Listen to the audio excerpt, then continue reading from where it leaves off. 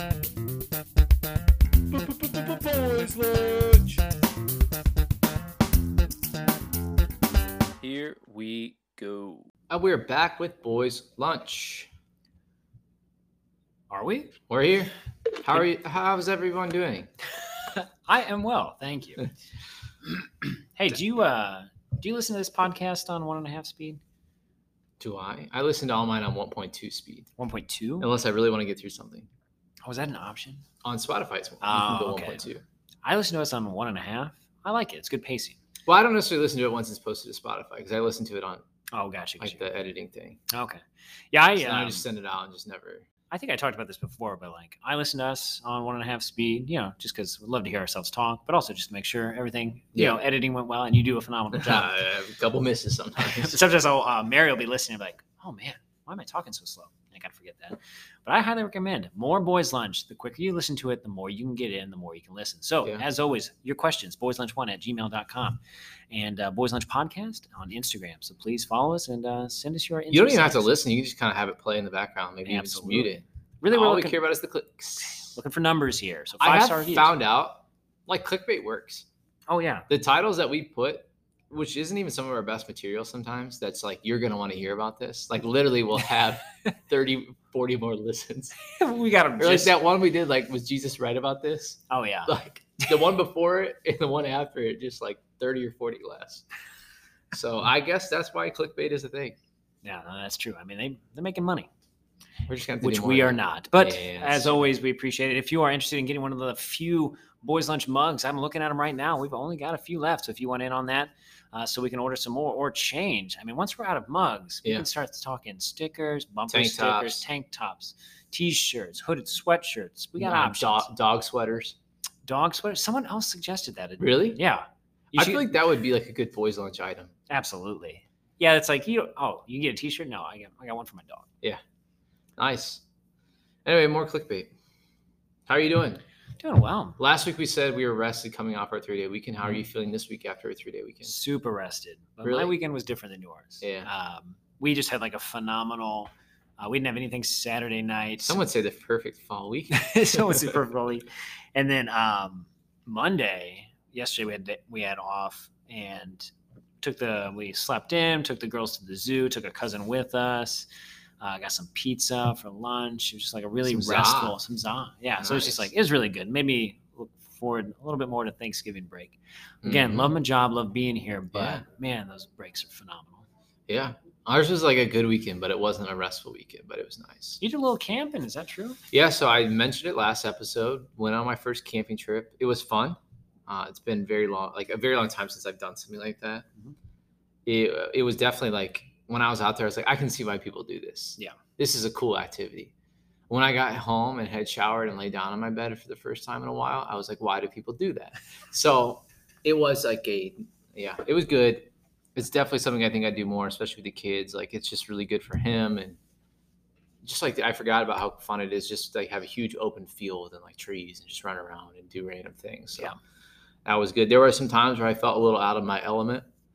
Although there's one time I did look pretty cool. I brought a knife. Get out of here. To carve the pumpkin. Other people were using these actual safe pumpkin carving tools. I just busted out a knife. Felt pretty cool there. I don't think a butter knife counts. Oh, crap. Or a real knife. So did you pre-gut it the instructions? I did, yeah. Attaboy. Yeah. What a fun. See, following instructions is cool. Yeah, but it was just there was a moment where these two planes did a flyover. They were just doing some testing, and one of the dads was "Oh yeah, it's the A-10 Warthog." I was "Yeah, I think that's definitely the Warthog." I just it was cool. They did it flew over. There's the National Guard. It's got those big, big airplanes. Yeah, apparently they're tank destroyers. Interesting. Yeah, Central. They're Illinois. basically just a big flying gun. And then there was a bald eagle that kept flying over. It was really cool. Oh, that's awesome. Yeah, it flew over right during Mass, and I was this is what Jesus wants. But it was fun. It was kind of learning definitely how to be patient as a parent, with a 5-year-old. The rest of them are kind of older. I think we were just kind of talking about that. You want them to have fun, but also I want you to stay alive.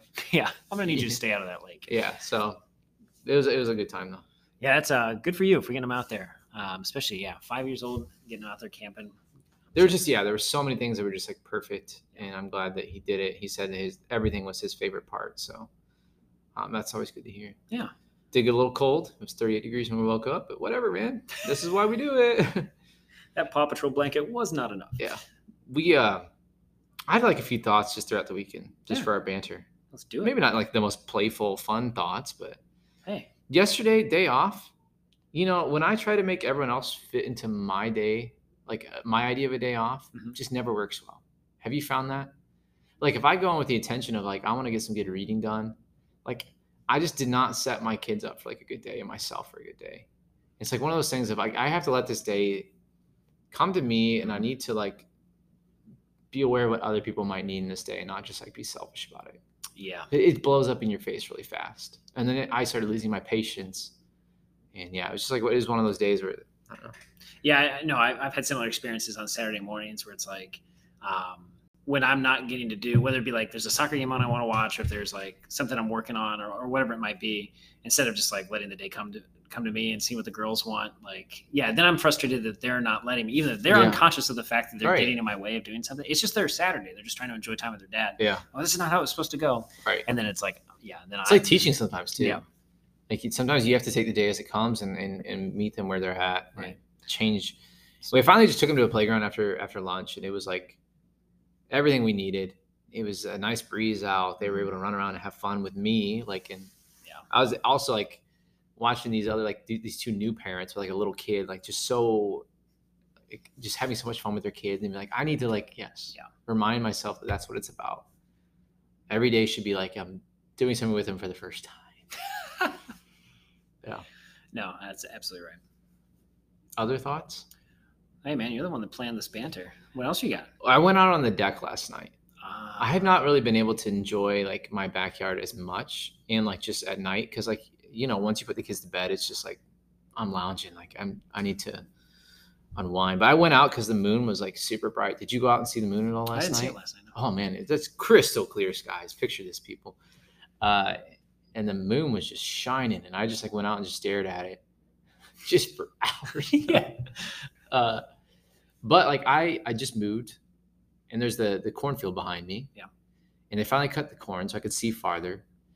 And I was just sitting there in the quiet, but it wasn't really quiet because the interstate's there. Yeah. It's not like too loud, but it's a constant kind of noise in the background. Mm-hmm. And off in the distance, there's like 30 flashing red lights from windmills that are out there. And I was just kind of thinking, like, what would it have been like here? I see you just kind of like, where are you going with this? No, you're going to land it. What would it have been like just living in a different century? Like if I was just standing there in the 1800s, like there's not a huge interstate with people just flying by, like just thinking about how quiet it would have been all the time. Like, could you imagine a world that was just quiet all the time? That there wasn't these flashing lights, and that when it was dark, it was just kind of dark and things were settled. I don't think we've ever really gotten to experience that. Like, I was just thinking it probably was so much easier to be aware of the religious, to be aware of something other when there wasn't so many things going on. Like, geez, it would have been easy to be a Christian. No, but it was just like one of those thoughts I had. Like, yeah, no, I don't think we like how much ambient noise there actually is in the world. Like you think you're out there, but then like if you like you can still usually hear. Like I'm on the outskirts of town, like right, staring at a field, like it's still just like in the background. Like, when I think they've done studies where they put them in these soundproof rooms, or they put people in like this like absolute darkness. It is like something that's just like. It almost like, I don't know. There's something that it throws people off. But yeah, I was just thinking of it because literally Friday we went down to Adoration with my students in my 9th hour, which is kind of like more like rowdier. There's like 15 guys and 6 girls. We were probably only in there for 4 or 5 minutes, but it was like completely silent. And one of them afterwards, Adam was like, I don't like that. Like, it's just like being silent for so long. He's like, I just don't like silence. It like freaks me out. I'm just alone with my thoughts. That is like, we probably commented. Maybe we can do an episode on silence and stuff because that is such an important thing within our modern world. But yeah, that was just like a weird experience to stand out there on my deck and just, I don't know. I'm all alone. Every century has its own problems, but it feels like it's so much harder to recognize the divine now when our eyes are just drawn downwards to like the emotion and the sounds and everything that's going on around us. Yeah, I think we've talked about it. It's just such a busy and just so many different things that we're trying to process at one time. And it's just like, yeah, you never really get a chance to just. But yeah, just go outside and like stand there and just like at night and just like take it in, because like it is just like what would it be like if it wasn't? Yeah, we try to do that with the possible. girls. My girls love looking at the moon, and like every chance they ask, like I don't want to turn them down because I'm like, yeah, like you should like rest in the beauty that is the world and try to enjoy it. And then it lasts like a couple minutes. Can we go inside and watch something? Look at that, a girl. There we go. Well, anyway, it's been a weird week already.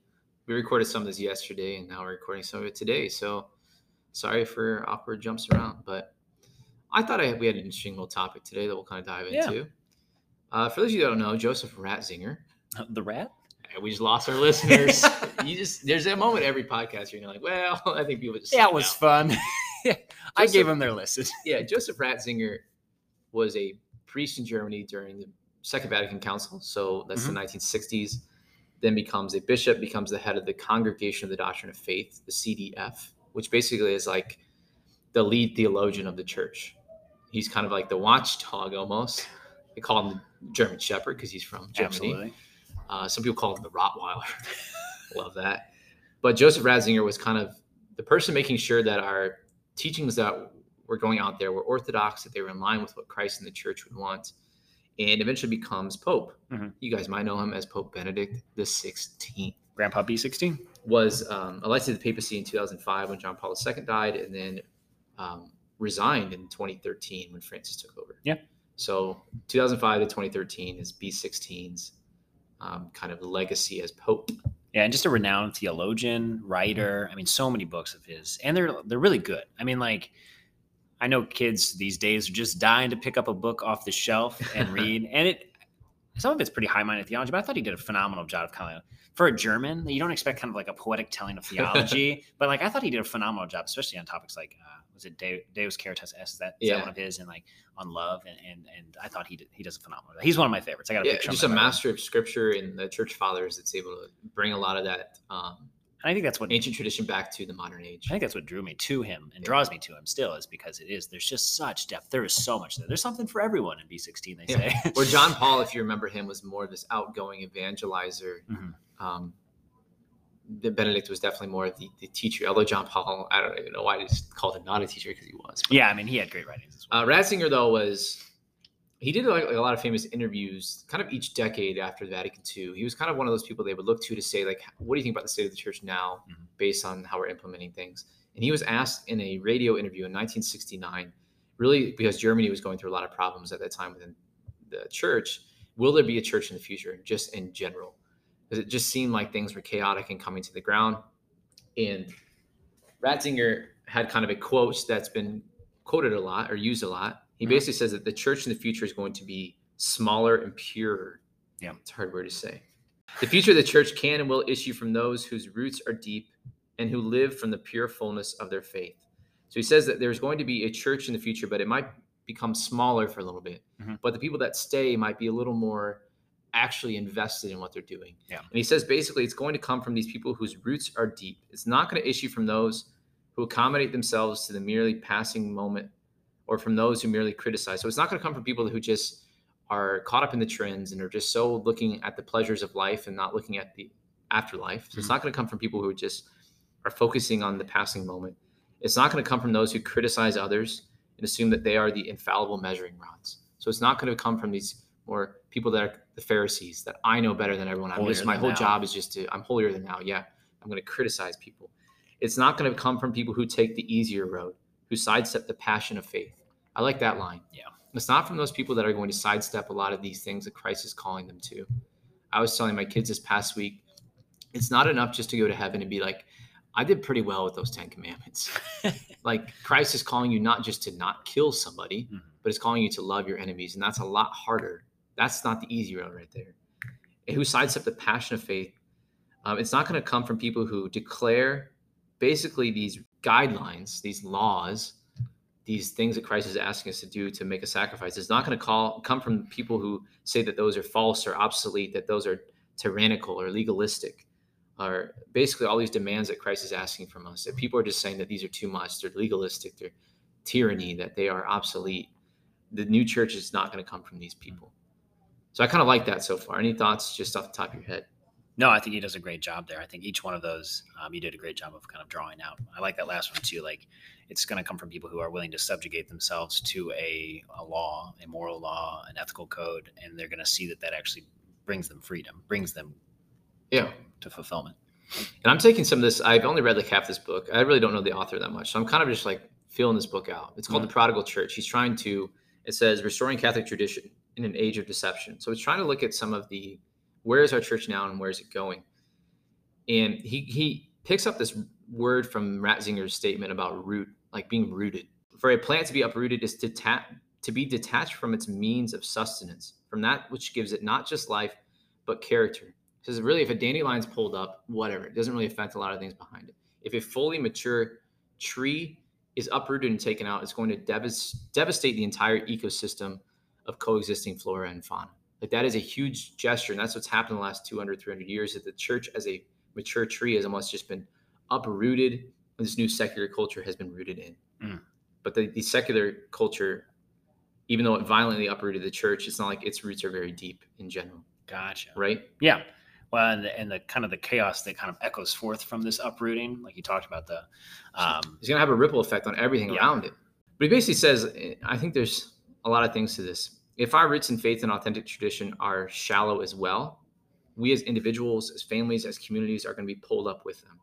So if we're looking at trying to kind of rebuild our church and become rooted again as this tree, if we want to use that analogy, if we are just doing these shallow roots, like our culture is doing these shallow roots, if it is just something that is more one among many things that's important in our life, if it's just something that becomes more of a show, if it's something that becomes more of us just trying to be respectable within society, then we're going to be thoroughly uprooted as well. And something that changes regularly with the trends and tides of society as well. Yeah. So again, it never even gets a chance to really go deep. Now I'm in my mind, I'm just picturing you trying to regrow grass in your yard, where it's like, if it's not, if you don't give it a chance, if you don't water it, if you don't give it cover, if you don't do these types of things, like, it will shrivel up and die, or will be treaded on and lost. I mean, this is the classic sower, right? Christ story. Right, exactly. So yeah, I think he does a great job with that metaphor. And like, the point is we need to get the roots deep, but it's not roots. The purpose of the roots is not depth for its own sake. So we need to go back to our anchors in Christ, in our tradition, in the church. It needs to go back deep within the foundation, but it also needs to flourish above ground as well. So the whole idea of the church is that we have these roots, but it's for the sake of the growth and the flourishing of the plant above the soil. Strong roots for a flower that have been strangled or starved of sunlight are useless. So we need to make sure that we are taking care of this. The point is to anchor and sustain something that's living, maturing, and developing. A living faith tradition is one that's both deeply rooted and responsive to the world around it. It's anchored in timeless truths, but it's eager to innovate with confidence to the world that's around it. Does that make sense at all? Okay. This new generation that is coming to the church is coming to the church because of its rootedness. Like, if we're looking at the smaller and purer church that Ratzinger is talking about, the church has almost become now this voluntary association where it's like you're choosing, like, oh, sure, I'll be part of this club. And so if people are actually choosing it, not because it's something that they've been, I don't know, just born into and expected to go to, they're doing it because of the things that makes it different. They're investing in it because it's timeless, because it has anchors in earthly tradition, but in heavenly transcendence. There's a quote in the book. It says, "Why would you embark on this creaking, ancient, barely seaworthy, poorly run ship if you didn't think there was something extraordinary about it, and if you didn't think its otherworldly destination was worth the risk?" So this new generation that's coming in is coming in excited and coming in to try to challenge themselves and challenge the church to be better. The existing kind of running of our church, though, this new traditionalism, as I'll call it, this traditionalism maybe that started in the 60s and 70s, though, is more of one that saw religion as becoming respectable within society. Basically, it's not a participation at Mass in the representation of Christ. It's just kind of what respectable people did. You had unquestioned Mass attendance on Sunday, but prayer life in your home was non-existent. Mass became kind of a social function, not necessarily something that's changing your life. It was something, I guess, in the 50s and 60s. Yes, there was a lot of people going to Mass, but it was more about being like respectable, fitting in with the mainstream of American society. Yeah, Christian culture. Right. Something like John F. Kennedy kind of showed you could be fully American, but you couldn't be fully Catholic. You had to sacrifice one to make the other. And so I think our new traditionalism is we're trying to be respectable to the culture around them, dumb down a lot of things, where to them, it's not reaching back to all these things. To them, our generation of laity and clergy who now dominate our church's bureaucracy and hierarchy, so kind of our leaders, on eagle's wings to them is something that's traditional. Gift of finest wheat is traditional. Round churches with abstract stained glass windows are traditional, right? Brick walls and wooden ceilings are traditional. Can I keep going? 20 EMHCs up there rubbing their hands with hand sanitizer is traditional. Yeah. You know, because they're going along with, we need to make it more respectable within American society. And when you try to do that, you're missing its rootedness. And you have these shallow roots that can be torn up fast, because pretty soon bricks and a wooden ceiling are going to look really lame, because they do. Your abstract stained glass that has very little that moves you beyond just what it is going to get ripped up and made fun of, which it is. Yeah, it doesn't have the staying power. It doesn't have that lasting impact, that rootedness as you're getting to. And I think what it is sorry. No, it's okay. As I took a just kind of crapping on gift of finest wheat. Sorry, people. Don't you dare speak poorly of On Eagle's Wings. I mean, the idea is, again, they see this ever-shifting culture. So what you're saying is they're trying to adapt to that, right? Yeah. So what are they trying to do? It's like, okay, well, now this is becoming trendy. Now we've got to try to adjust accordingly. But instead of they're dismissing with the deep roots, and what they're trying to do is, again, they're laying, again, to use this grass metaphor, they're laying grass, but they're doing it quickly. But as the culture moves on and shifts, they're trying to catch up, and they're abandoning what they've tried to plant, and it doesn't have the staying power. So then you see these churches built in the architecture of the 60s, 70s, and early 80s. Just beautiful. And just like at the time, this kind of deconstructive church architecture was hip, right? But now it's like you've got these new people who by choice aren't because it's culturally cool to be Christian, but are by choice getting on this. And I love that ship metaphor. Yeah. Because it is like, you only get on that ship because the destination is worth it. Right. The destination is worth it. And you know where it's been, and you know what it's done for people and what it does for people now. You only get on that ship for one reason, right? And so you've got these churches that at the time, great, but now it's like people aren't wanting to go into those, especially the newer generation, because it's not that they're inherently bad. No. Because there are people who built those churches, who love those churches, but it's like it appeals to that set of people in that moment. And they have an attachment to that church, but when they're gone, it's not the beauty that exists within there isn't so deeply rooted that it's going to draw a new generation. And I'm not trying to just throw water on this whole idea of being innovative and creative and using our tradition to embrace our time now. Yeah. But I think it was done in a way that ignored the roots that we had. It tried to make the top flourish without remembering the bottom. Yeah. And it just, I think, went too fast. I think you can do both. Yeah. And I think that's what you're getting. You're not saying that any sort of adjustment or trying to offer something new for new and old generations as a way to try to bring them back to the church. That's not what we're saying, that that's bad, that we should just stick to the sacraments, right? Bring back what was old. No, what we're saying is it must be done with remembrance because of what is at the center. The other side of it, it's not just this slavish kind of, we need to follow the 1962 Mass rubric, and we need to almost like a Renaissance fair recreate this. Right. It's not playing we're going back. I don't know if that makes sense. It's not just that is good, but in the book it brought up, because the conversation was there was young people in the Diocese of Pittsburgh that were in their 20s that were really hungry to help kind of make some changes within their diocese, and there was a deacon that was leading it, and one of the questions was, what can we do to bring some more traditional elements into the church? Not necessarily we need a Latin Mass or anything, but the deacon was like, well, we've bought some drum sets for the churches and stuff. I think we're trying to appeal to the traditional part of it and to the youth. And dude, you're missing what he's asking there. Yeah. That's not what he's wanting. But how we are imagining the church, or how we have been, is marred by our addiction to respectability and our immersion in the mainstream. It discourages us from making the bold claims about the reality of Christ, the church, the sacraments, public prayer, even displaying religious articles in our home.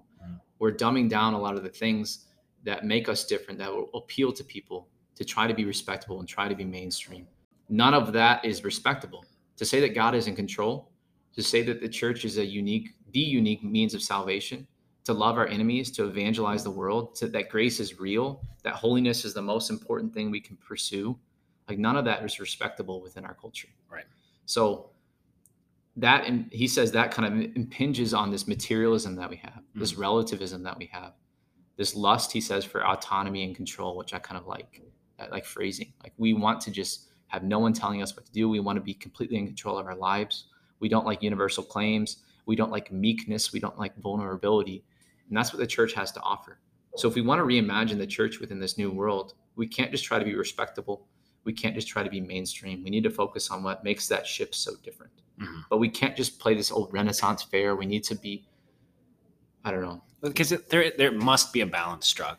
We've talked about the idea that the virtue lies in the sinner here. Okay. So yeah, you can't compromise the faith and the depth and of the theological teaching that exists within the church. We're not going to talk about sin. We're going to mitigate, all these types of things that are going to be confrontational. We're going to focus on the good stuff that we think draws, and then we're going to try to change stuff. But you also can't go back, like we're talking about, like to the Latin Mass, to a time. And this, people see that they think this, not every, but there's a group within the church that think if we just went back to this time, if we could recapture the 1920s, it's like, well, like you were talking about, from the 20s through the 70s, like maybe because it was more widely practiced, it was a cultural Catholicism, right? Mm-hmm. Where there was an inherent respect due to the church. Like that was waning at that time, right? Yeah. As you said, like the personal devotion. It became more of a social status thing. Right, exactly. If we had the priest over for dinner this week. Right, exactly. Oh, I didn't see you at Mass on Sunday. Yeah. And like, I am a respectable part of this culture. Right, exactly. We do go to church. Okay. The liturgy and how it was celebrated, beautiful, right? Yeah. So again, to think that everything was okay and that there wasn't kind of like this undercurrent of loss of like real devotion and faith in there just because we had more butts in the seats. Yeah. Like I think it's tough because I think we are just trying to figure out the right answer and where we stand. Yeah. I don't think we tend to either side. No. And I don't want people to think that we're trying to like promote like extremes or anything. We're just trying to figure out. Don't put me in a box. Honestly, I'm different. You guys, this isn't a phase. We're at a time right now with the prodigal son when he was just sitting there and had basically given away everything that he had. Mm-hmm. And it's time to restart. And the only one that's going to be able to do that is the Father. If we go back to the Father, we go back to our roots. He basically says authentic innovation is plumbing the depths of tradition. That means the early church and the monastics, the Middle Ages and the Catholic Reformation, modern social teaching, and the experience of our last few generations. Let's take from everything that we have, our roots that are there, and apply that tradition in a forward-thinking way to our particular circumstances. And he says the biggest way to do that, this is kind of what I want to end on, is seeking conversion and holiness. We have a lot of dioceses have become almost just like a corporate CEO like plan, where we're missing the idea of we need to be holy. We need to start changing our lives and converting ourselves so that we can convert our families, our friends, our parishes. We can't dilute our faith, chase trends, compromise our consciences to try to get worldly popularity and mainstream respectability that keeps our church lukewarm but safe. Like we've seen that doesn't work. We got to like stick true to ourselves and seek authentic conversion and holiness and understand that the Father is the only one that can make us whole again as individuals and as a church. We're in a moment in our history where the prodigal sons, we took our inheritance and spent it on a bunch of crap, and now we got to turn it around and seek what's actually like seek these foundations, our tradition, our roots in Christ that can help us. Yeah, it is that radical holiness that, which is, I mean, we keep speaking of these roots, like it's Christ, right? It's that radical holiness that he calls us to. That, I mean, we're seeing dioceses all over. They're having to shut down churches. We're losing people every year just because of the way in which everything's going. When he says like kind of that new traditionalism that came from the 60s is more negative and denial of like the goods that we do have in the church. Right. Like there's a lot of priests, we need to plan on just start closing down a lot of things. Like there is a lot of negative trends within our society and within our church, but we've lost kind of that hope. Yeah. We have lost, I think what Benedict said, we are getting smaller, but we're also like getting stronger. Yeah. And there is like hope for the future, but it needs to start at home and with yourself. Constant conversion of life and seeking holiness will change so much. Yeah. And that's what I'm saying is even though we have these, churches are being shut down, like we have to remember at the center of this is what you're pointing to, the idea that like hope should not be lost, right? The gates of hell shall not prevail. The church is, I firmly believe, like there is great good there. Saints, and that's what we need, more saints. Saints will bring about this change, right? It's not a new capital campaign that's going to get more or get more people in the seats or going to keep these parishes open. No, it is radical holiness that's going to transform at the church at its foundation, and is going to create saints. That's going to allow it to kind of grow again, right? And I think radical holiness then helps out like a church flourish. Yeah. Your capital campaign will come from people that care so much investing in their church and community. Yeah. Because they have changed their lives radically and they're seeking holiness, they're becoming saints. We can take a few more cannonballs to our ship. Like, yeah, we're gonna be fine. Anyway, any shout outs? I want to shout out the Larsons. That's Sarah. What do we got? TJ, Dennis, and Irish. I think that's it. Yeah, those are all the Larsons. Ella. How can we forget the favorite child? But yeah, I want to shout out to Larsons. Nice. Ella's at Notre Dame, and apparently she chose to willingly listen to us while studying. So hope school's going well. Shows you how lame Notre Dame is. Oh, geez. Sorry, just kidding. I want to That shout whole out. family's gonna come. I want to shout out your brother and sister-in-law, Chris and Andrea. Oh, nice. Yeah, she's glad I got to talk to them. Andrea said she does listen. Not sure if Chris does, but Chris, I want to give you a big shout out. Next time, pack a few more clothes. What a family. Great family. All right. For the kingdom. For the kingdom.